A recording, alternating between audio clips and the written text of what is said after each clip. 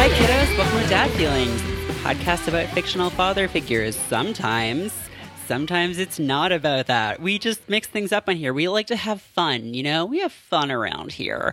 And today we are having fun with author, writer, activist, God, what else? Substitute goat milker, ex-substitute goat milker? Yes, former goat milker. Yes, and that is the voice of our lovely guest, Bergman. Thank you for joining us. Oh, thanks for having me. It's so exciting. For sort of a behind the scenes view for our listeners, we've been trying to get you for a while, and on both our ends, I think things have been coming up.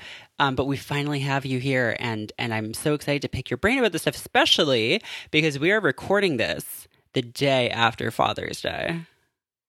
We are, and I have to say that about 65% of the reason that we had to reschedule times in order to get this accomplished is because of dad-related issues. So it's a semi-legit situation in that way.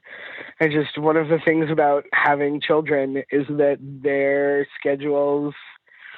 when their schedules change, your schedule changes, and when they need something, you have to do it. There's no I'll get to that next week maybe. That's not a thing.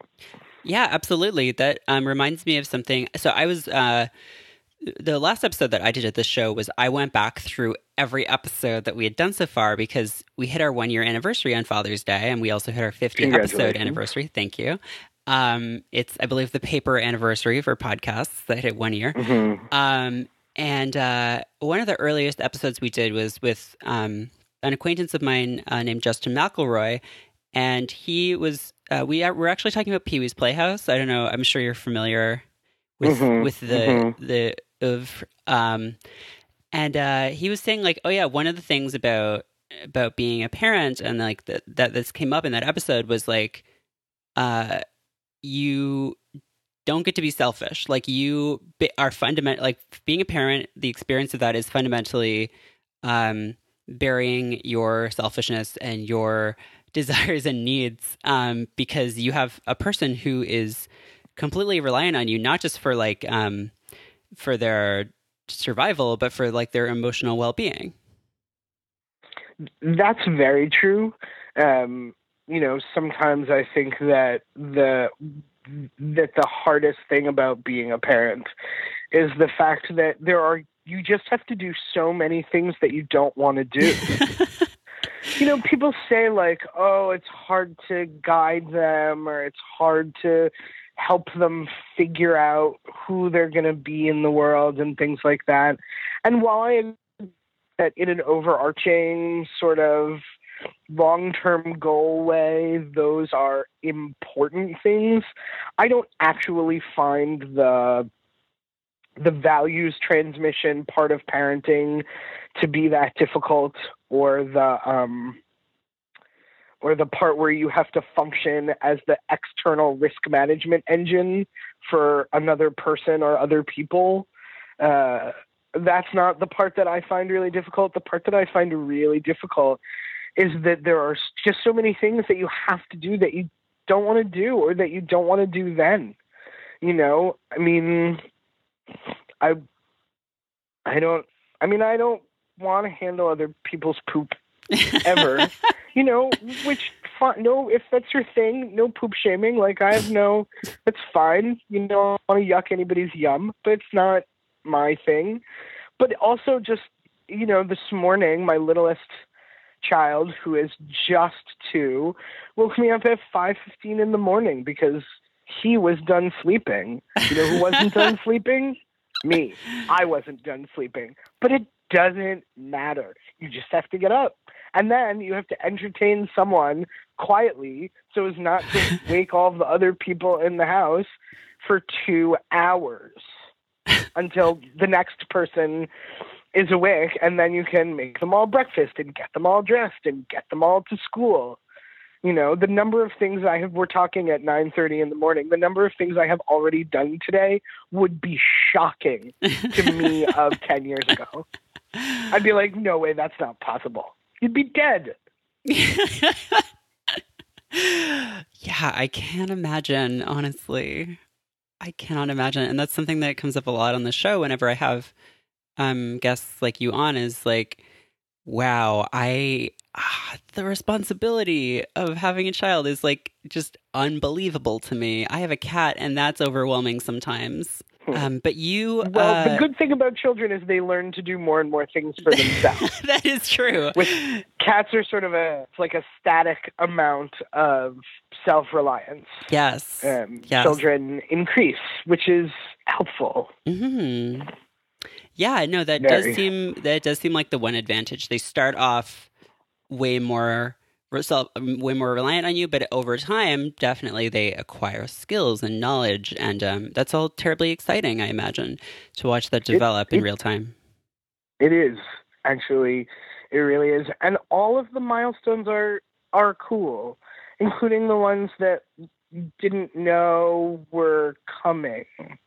But watching them master something or increase their level of mastery is always a particular pleasure, especially when the kid is aware that they've really done a thing and they sort of look at you as if to say, I did a thing. And they can see on your face that you too are pleased and proud. There's this little totally delightful feedback loop that is one of the reasons that when they wake you up at 5:15 in the morning, you don't lock them in the bathroom and go back to bed.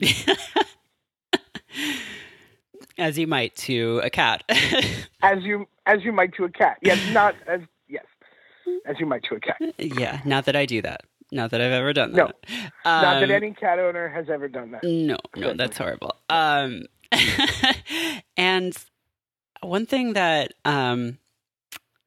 that I think is different about you as a parent versus some of the other guests we've had on is that you've written about parenting in several different forms. I think, like most recently, you wrote a book called Blood, Marriage, Wine, and Glitter. That was a few years ago at this point, I think. But that is like sort of all about kind of like having a family that is in this sort of non-traditional mode. Is that right? Yeah, I would say so. And it talks about a lot of the different ways of creating family. But the experience of spawning your very own fresh, brand new humans is definitely one of them. I feel like a lot of the depictions that I talk about on this show of fatherhood and of parenting in general are still very traditional. Traditional? I should say traditional to like a Western context, because obviously parenting and family styles differ over time and place. But they are, when we look at a TV show or a movie or a book or whatever, it's usually a father, and it's usually a straight relationship if there is a second person in the picture. And usually the family unit is sort of this space that's cordoned off from the rest of society. And I think that still is a very dominant view that a lot of people have, is the family is a private space. And I think this goes back to Victorian culture of just like this being a space of respite from the world, of shelter from capital. And to some extent that may be a good thing, but also I think that you run into a lot of problems when people see families as something that is like, that are completely distinct from public life and from other kinds of relationships. And I imagine that's something that you've thought a lot about, just being someone who is queer and who is raising a child in the context of, having all kinds of other people around and, having lifelong relationships that you don't want to just cut off because you're raising a child with someone else, right?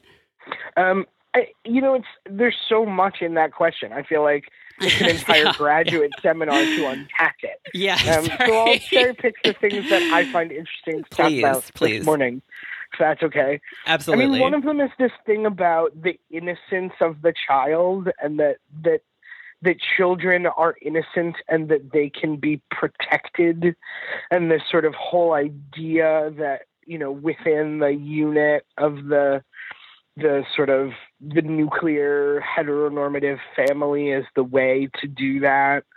And then the sort of corresponding narrative of the broken home.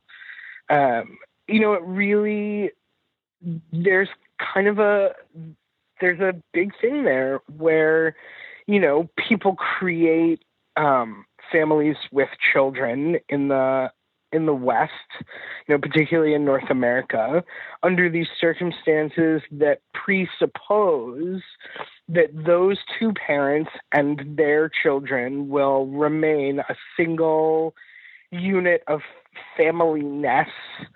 And if anything happens to disrupt that, and it's really like protected and guarded, the boundaries, as you said, of the family. And if anything happens that disrupts that, it's a disaster. Mm-hmm.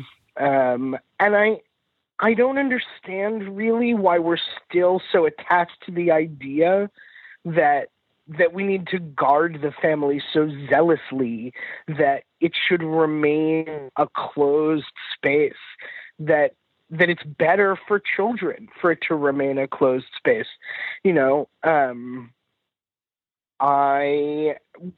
My husband and I have definitely made some different choices, partly because of our values. We're both queer. We both are very enmeshed in queer community. We both have other long relationships with close friends and with lovers that are very deep and very important to us, that those people are, some of them are around a lot. Some of them are around in very, in sort of long distance, but continuingly intimate ways. And it always felt important to us that our children understood that those people were family. So that's one piece. But also, like, as queer people who are really involved in community work, activist work, educational work that takes us away and back, that takes us out at night and to community events and all kinds of other things, as people who, are away and back and out in the evenings at community events and all kinds of other things, if we couldn't bring our children to conferences, to performances, to community dinners, if they couldn't be in community with us, then we would be sunk. Right? One of the things that happens to those heteronormative, nuclear, closed, family-style families is that they often have a lot of difficulty participating in community things unless the community is one where everybody else is also has children. And that's, typically religious community and things like that. So, there are a lot of results to that. Like, for example, we don't have a rule to not talk to strangers, which is partly because we talk to strangers all the time. Like, that is literally how people make friends and get directions and participate in projects, right? Like, you have to, that's part of the whole point of going to a conference or a community event. So the idea that you say to children, don't talk to strangers, and then go out and talk to strangers all the time, that's just ridiculous to me. But also, there's two other sort of important pieces. One is that, because I write about, and my husband, Jay Wallace Skelton, also writes about our kids and talks about them, often people know them that they don't remember, right? So, like, they'll hang out together at a conference one year, and then the children don't see that person for the entire intervening year. And a year later, the grown-up remembers. And it's like, hey, Stanley, hey, Solomon, how you guys doing? And the children they don't remember. They have no idea who this person is. So the idea of, like, I went through a whole thing with my mother one particular thing with my mother that I will discuss on the Dad Feelings podcast is that, she wanted to get the children little suitcases for when they go to visit their grandparents. Mm-hmm. And she asked, do you want their names on them or do you want their initials on them? And I said, put their names, partly because they're, one of them is SSB and one of them is SRB. Right. And that just didn't seem like a right. But partly because, they're learning to read, having their names on things, that's good. And then she called me back the next day and said, well, I was reading an article that says that you shouldn't put children's names on their bags because then people might know their name that they don't know, and they might be able to trick the children into thinking they know them when they actually don't, and then lure them away and do terrible things to them. And I had to say, my children have the experience of other people knowing their names that they don't know or don't remember all the time. Like, the suitcase situation is not going to cause that to increase. So our family rule is you don't go anywhere with a stranger. Mm-hmm. Right? Like, if you need to talk to strangers, and sometimes you do, that's fine to good, but we don't go anywhere with strangers. And the other thing that happens is that when kids are free to talk to strangers, it helps them to develop the ability to vibe them out. Mm-hmm. Do you know what I mean?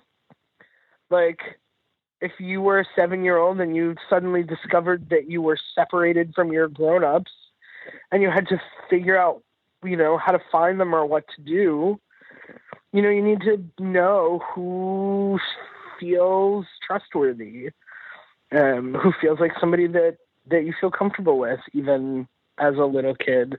I feel like giving kids the opportunity to talk to people that they don't already know also comes with the freedom to choose not to engage with people who give them a not great feeling in some way that they may not be able to articulate. Yeah, absolutely. So, from a family safety perspective, go right ahead and talk to strangers actually serves our family in its way much better than don't talk to strangers would, which of course is hilarious because sometimes people will start talking to the children and then they'll say, but you shouldn't talk to strangers. Stanley will of course set them right immediately because, Stanley is 7 and their favorite thing in the world is to tell grown-ups about how they're wrong. So, Oh, that's the best. That is so good. Yeah, love it so much. I'm sure that is sometimes a difficult thing to deal with, but I'm sure it's also a source of pride. Yeah. So actually, sometimes the things that make a great adult mm-hmm. are a little challenging in children. Right. I just remind myself of that a lot. Yeah. Well, I mean, it's kids are testing things out. They're learning things, and in the long term, it's amazing to develop those skills early on. But early on, I can imagine like I think that's actually at the core of a lot of the stuff is like a lot of parenting advice and what a lot of parents want or are told to want is things that ensure compliance and that make it easier early on. But those things often end up having really deleterious emotional effects on an adult. Like the fact, like all the things that so many people I know, myself included, have to work through, I think are a result of a lot of parenting advice that doesn't trust children or take them seriously. I think that's really true. I think we often don't trust children. And one of the things about parenting is that you have to sort of constantly reassess let me back that up and say, for me, Sure. One of the things that I have to do all the time as a parent is constantly reassess what my individual actual children are probably capable of today. What they can be trusted with, what they can manage, what they're going to need help with, and what's just still not gonna happen, even if they really want it to. But at least twice a week, I have to say to myself, nobody ever, while speaking glowingly about their best friend or their favorite, supervisor, ever said, you know what I love about that person? They're so obedient. Yeah. Right? Like, having obedient children makes it very easy to manage them when they're little. And that, I imagine, is great, though never having had any obedient children, I really couldn't say. But the reality of having children who are, self-possessed and competent and emotionally sort of fluent is that makes them much more difficult to sort of manage and control. And there are times when all I want is to be able to manage and control them. Like, I just need to get out the door. I don't really want to have an extended negotiation about anything. Our 7-year-old Stanley is clearly going to be working for the United Nations by the time they're like 11. Every morning is like, The Hague. What about this? What if I did this? Could I do that? What about if oh God, just sit down and eat your breakfast. Would you please?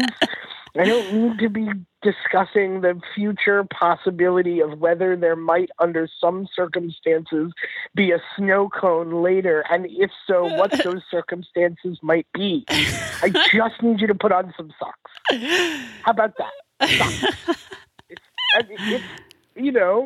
and it's in part of me, like, there is a part of me that loves it and that will go 10 rounds about the imagined future snow cone, just because I appreciate the fact that this kid can make an argument and stick with a negotiation.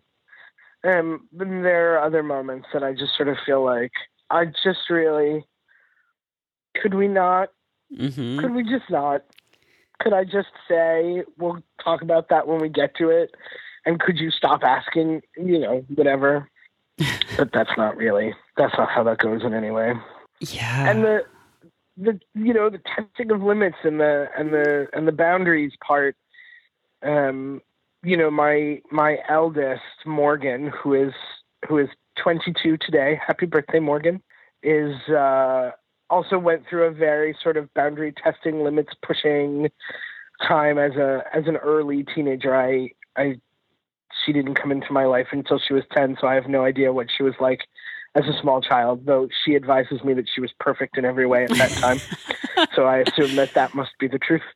And, she needed to figure out her sort of,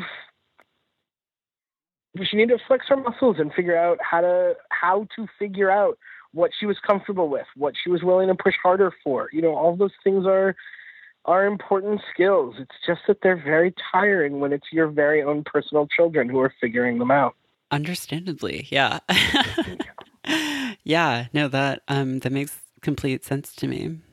So something actually has come up in this conversation that I'm curious about, actually, if you are okay to talk about it, which is that when you talk about your kids, or at least some of them, I notice that you call them they, and I'm curious about like how that decision came up and like whether that's something that you face pushback around or how you because I know a lot of people who talk about like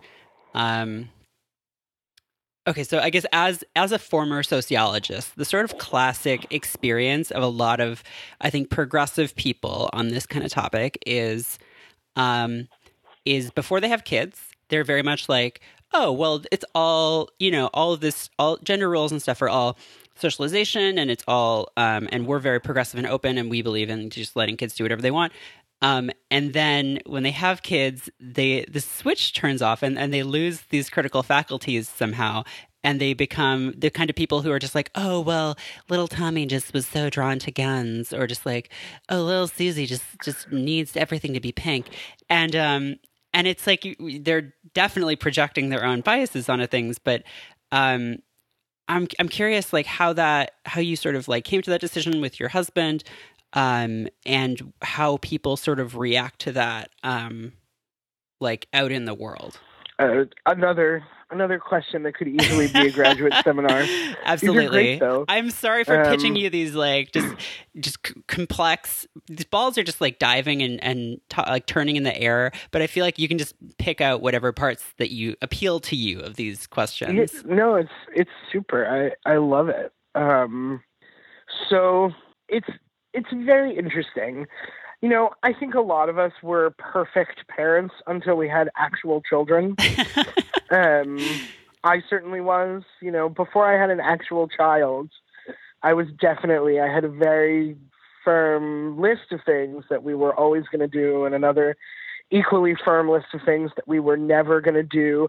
And some of them were ideological, but some of them were just the received wisdom of other parents. Mm-hmm. Like, people told me about swaddling. Do you know about this? It's when you wrap your brand new infant up very snugly in a giant blanket. They make like ones that are for this purpose. Yes, like, anything will do. It's supposed to help them, have the feeling of security that they had when they were in utero. Many, many, many babies love to be swaddled. They sleep super well swaddled. For the first somewhere between 1 and 4 or even 5 months of their time in the world, most babies love a swaddle. So, mm-hmm. Of course, before I had my very first, here you go, take it home, congratulations to you, infant, I practiced swaddling. I ordered a swaddle blanket. I did all of the things.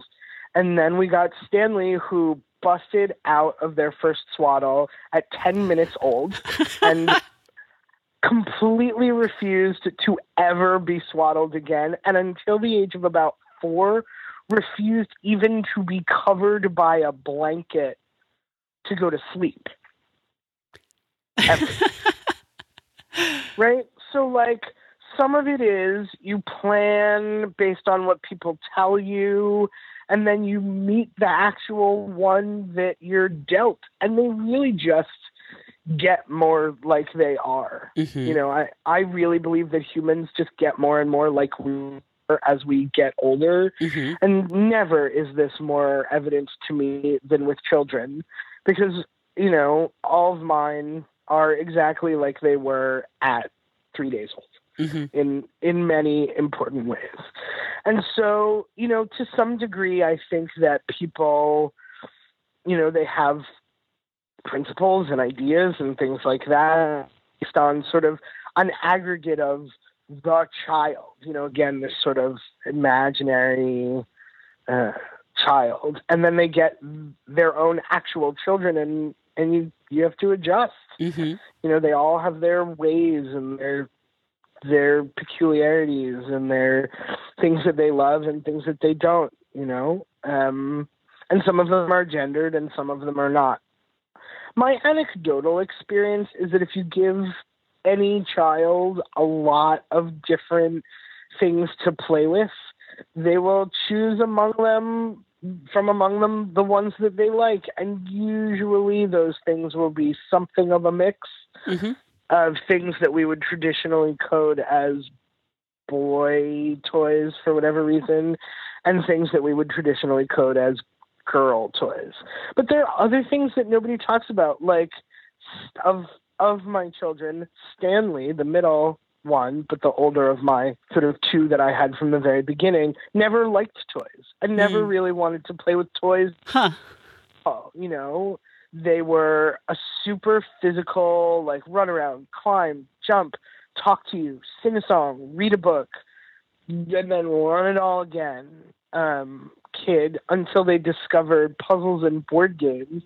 But we literally have bins of toys that Solomon is playing with now, some of which I don't think Stanley ever touched. Huh. They just weren't very interested in toys. They were never interested in imaginative play. You know, I know a kid that literally used to put anything was a baby that could be patted and burped and fed and put to bed. I literally saw this child put spoons to bed. I mean, that was the play that child wanted to engage in.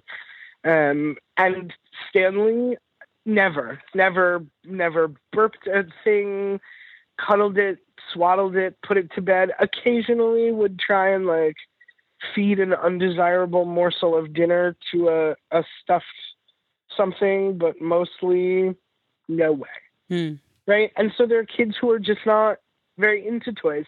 And there are also kids who, even when given lots and lots of options, tend to skew more toward one kind of thing than another. You know, there's a line that I have always loved from, a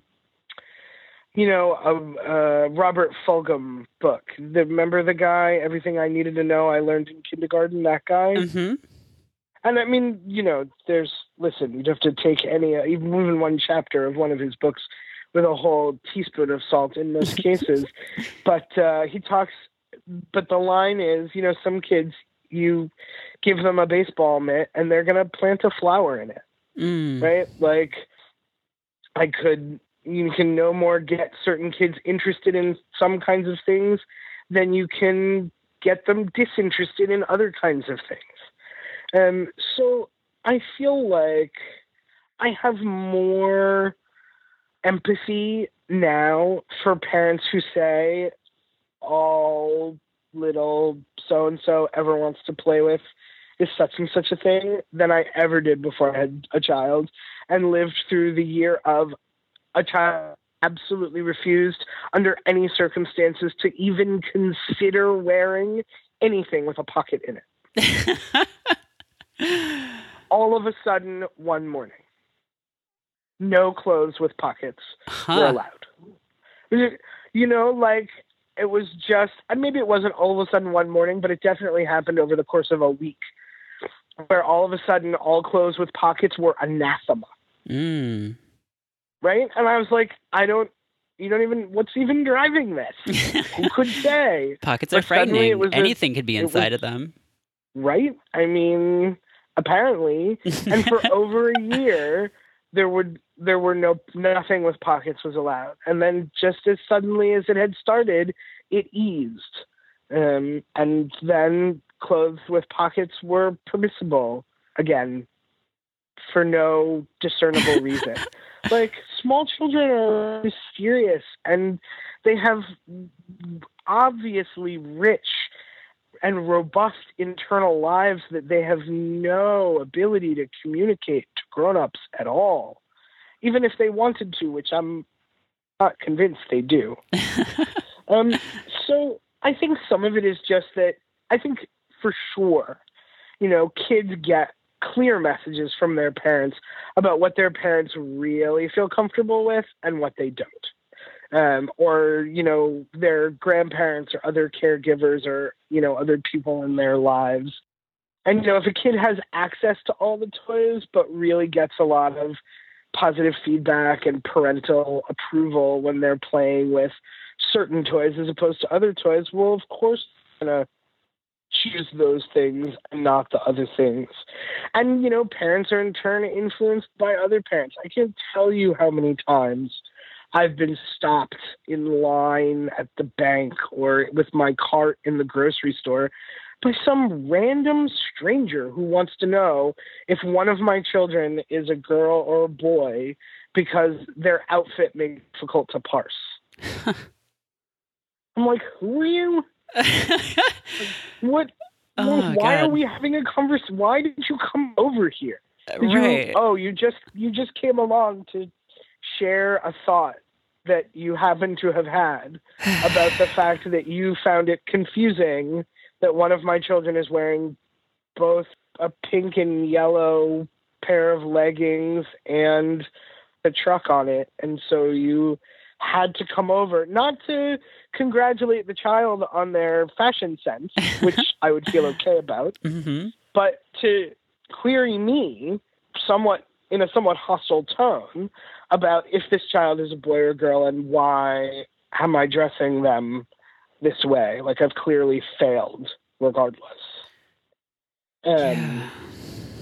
So I am not susceptible to that because I have long since stopped receiving other people's memos about my gender or the gender of anyone else. Sort of, if it's not issued by the person whose gender is under discussion, then I just sort of take a thank you drive through attitude to all of it. Yeah. If somebody says to me, henceforth, I want you to use this set of pronouns or this is my gender, then I take that very seriously. It takes up all the seriousness I have about the gender of other people. And so when third parties try to register their feelings about it, I'm all out of interest in that. So I am pretty resistant to strangers' attempts to police me about or to shame me about my children's gender expression or their behavior or whatever. But I think for some parents who have not had as much like deep, queer and trans training as I have had, it's harder because, people can be horrible and they have lots of dire predictions about how you're definitely ruining your child. But also, true story, even with all of that, when Finley, who is 7, announced to us that they really felt like they, them pronouns were the right choice for them, and that they didn't really feel that attached to either the category of boy or the category of girl, I had a hard minute. And when I say minute, I mean like 9 months, where I had a lot of concern that people would think this was something that we had done to them. Right. That we had made them afraid to be some particular gender, or that we had corrupted them in some way, or that there was some essential thing about our child raising that had caused it. It was not nice for me. And I tried hard not to act it out on Stanley, but it was difficult. So, for a long time, we definitely referred to Stanley by the gender pronouns that you would typically use for someone of their assigned sex at birth, and then got a pretty clear memo about a year ago that it was time to use they, them pronouns. And, and at first it was, sort of wanting to try that out, them saying, can you and Abba say they and them for me? And we sort of said yes. And then it became a more global initiative, as it were. Morgan is 22 years old and is, clear, at least for the moment, about her gender identity. I don't foresee shifts, but who could say? And she's been clear that she and her are the pronouns that she uses, so I feel comfortable about that. And, the littlest one was assigned male at birth, and statistically, who knows, but, the odds are sort of point to the idea that, most people are not trans or not non-binary. Most of them are cisgender. So, sort of go in him for now. And if we get an update on that, then we will respond to it appropriately. But I also feel like children are very much, simultaneously they're creatures of the moment. I'm a ninja pirate. Yes, and you're the best ninja pirate I have ever seen. And there's this thing, right, where because sometimes they say, when I grow up, I'm going to be a ballerina, astronaut, firefighter, cat doctor. Mm-hmm. And so we're sort of like, oh, okay, great. We don't take that very seriously, in large part because we as adults know that the amount of professional training a ballerina, astronaut, firefighter, cat doctor would require would be, it would be logistically very difficult. Well, also Jackson Galaxy already kind of has that on lock, so. Who does? Jackson Galaxy? The cat whisperer? Sorry, I don't. No. Okay, we'll look him up afterwards. Okay, well,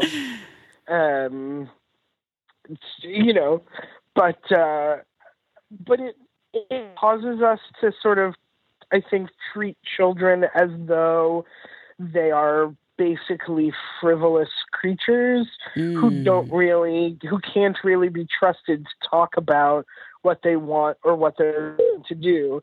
And partly that's because we don't think it's possible to be a ballerina, astronaut, firefighter, cat doctor. Mm-hmm. But what if we acted like it was? They're really serious in the moment sometimes. And children, by the time they're 5 or 6, they know the difference between what's real and what's imaginary. Mm-hmm. There's sort of a threshold about that. And if you read, child development books, there's a whole bunch of information about how, as children approach the threshold of 6 years old, they really become pretty clear about what they're imagining about and what's real for them. But, I am perfectly comfortable with the idea that I can take a child's assertions about their gender seriously now without feeling like I necessarily need to assume that's how it will be forever. I don't think that, I think culturally we have this idea that if you pick a position and never change it, that makes it somehow more valid or more valuable or more real. Like that the person who has been married once for a long time is more successful than someone who's been married to 3 different people.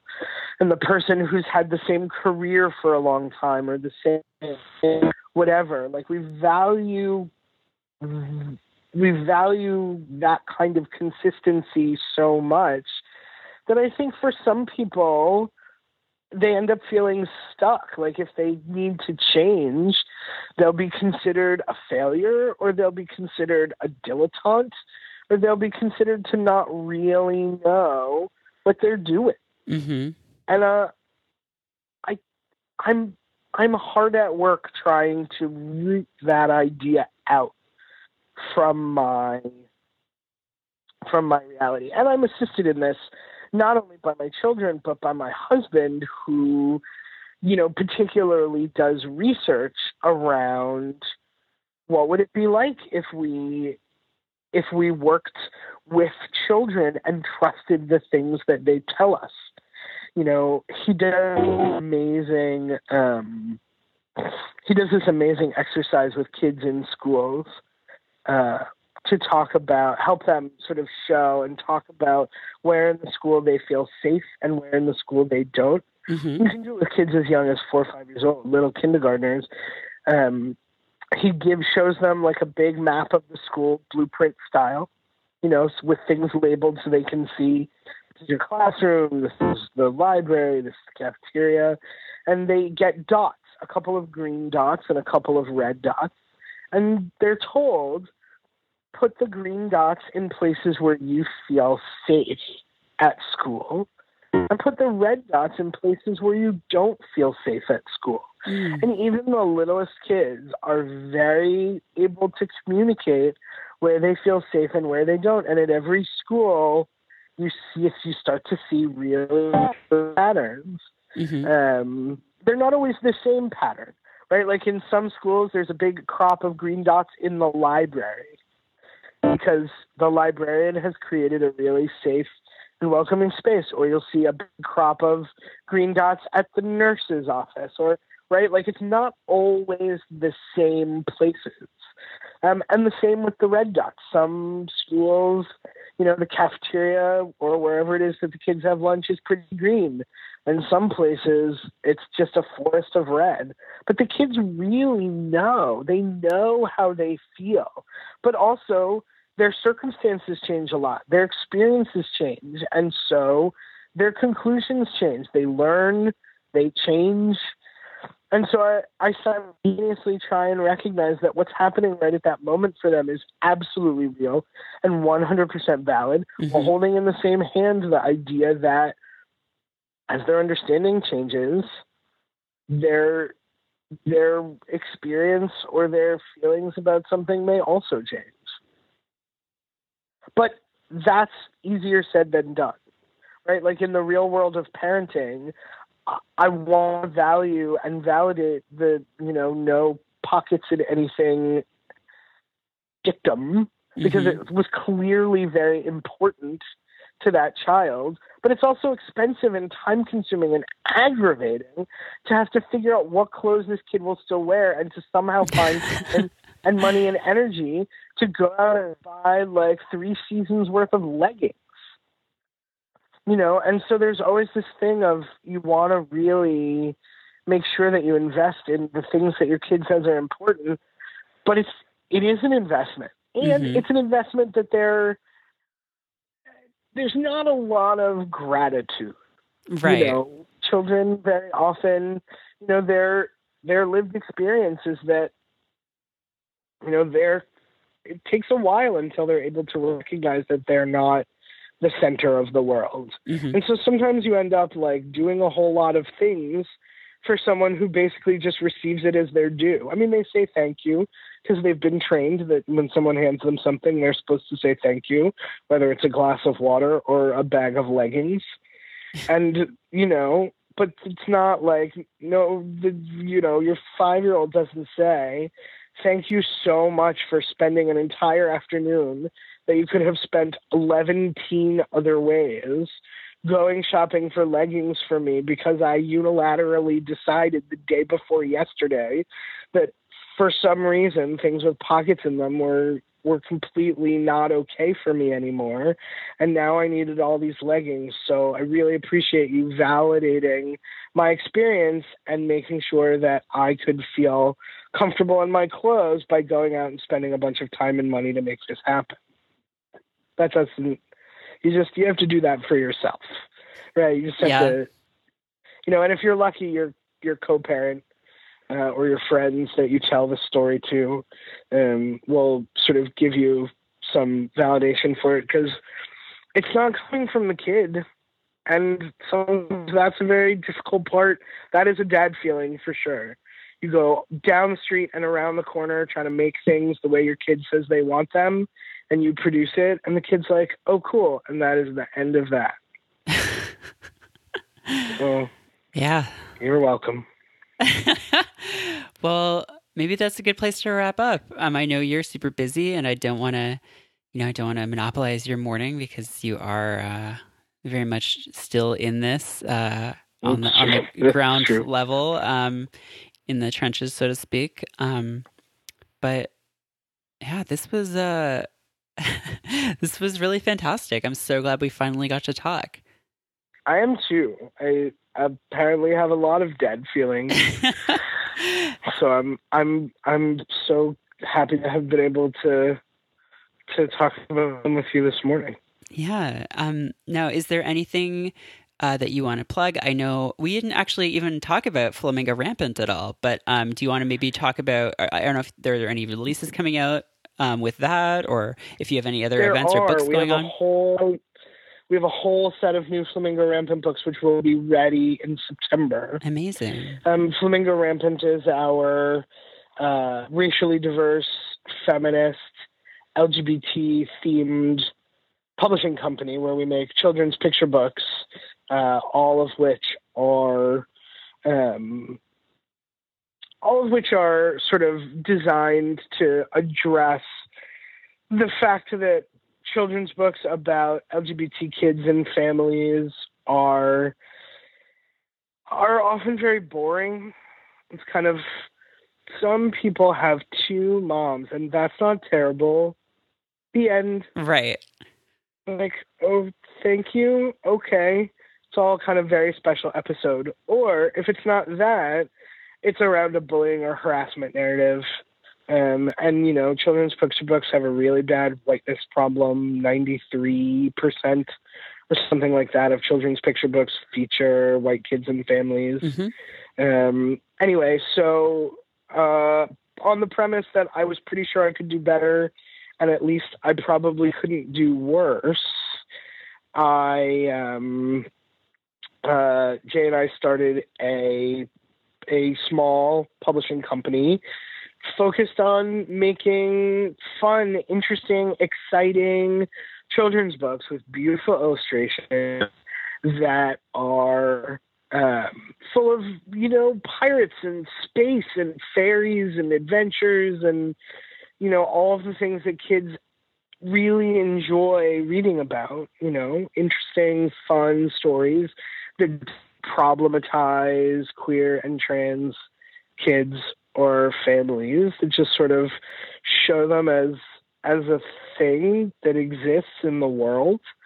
And, you know, Flamingo Rampant is probably my biggest dad feeling in many ways, because it got started in part because I couldn't find books that I was prepared to read to my child before bed.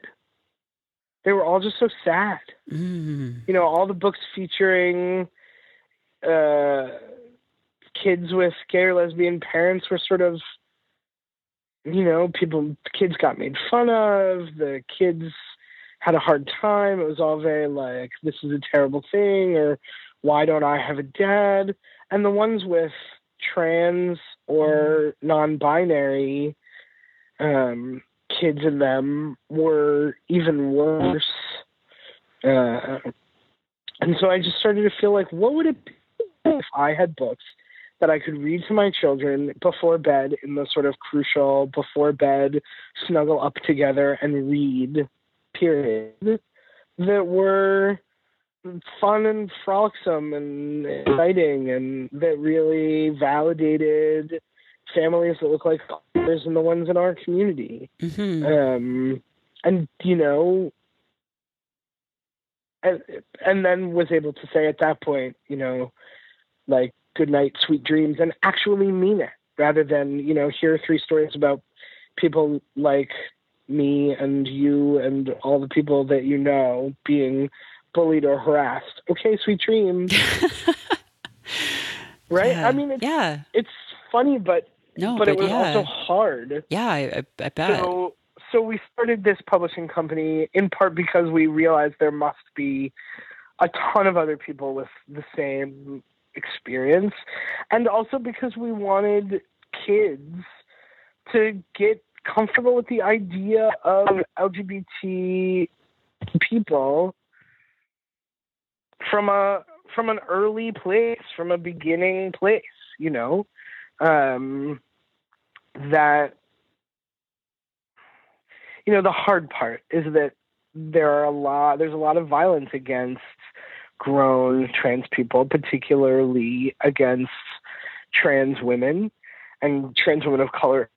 And so another thing that really cropped up for us was, what would it mean? Like, there's nothing, by the time 25-year-olds are attacking other 25-year-olds, there's nothing to be done. I can pray and I can send money. I do those things, but they're not preventative. They're just ameliorative, right? They just come after the fact. Like, what would be preventative? And part of what we were able to realize is that normalizing the idea of queer and trans people, like in exactly the same way that one normalizes the idea of the ocean, right? Children from Wichita or Edmonton read books with the ocean in it, and they never have seen the ocean, but it's just presented to them as a lovely thing that you will experience at some point in your life if you're lucky.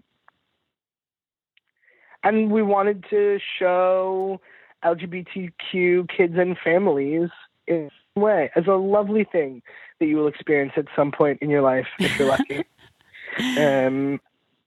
So that when those children grow up and experience and have that experience, it's not alienating, frightening, or scary or new. It's just, oh yeah, I have read about this, and this part of my imagination is already populated, and you know, perhaps these people are actually superheroes, like in that book I read that time when I was a kid.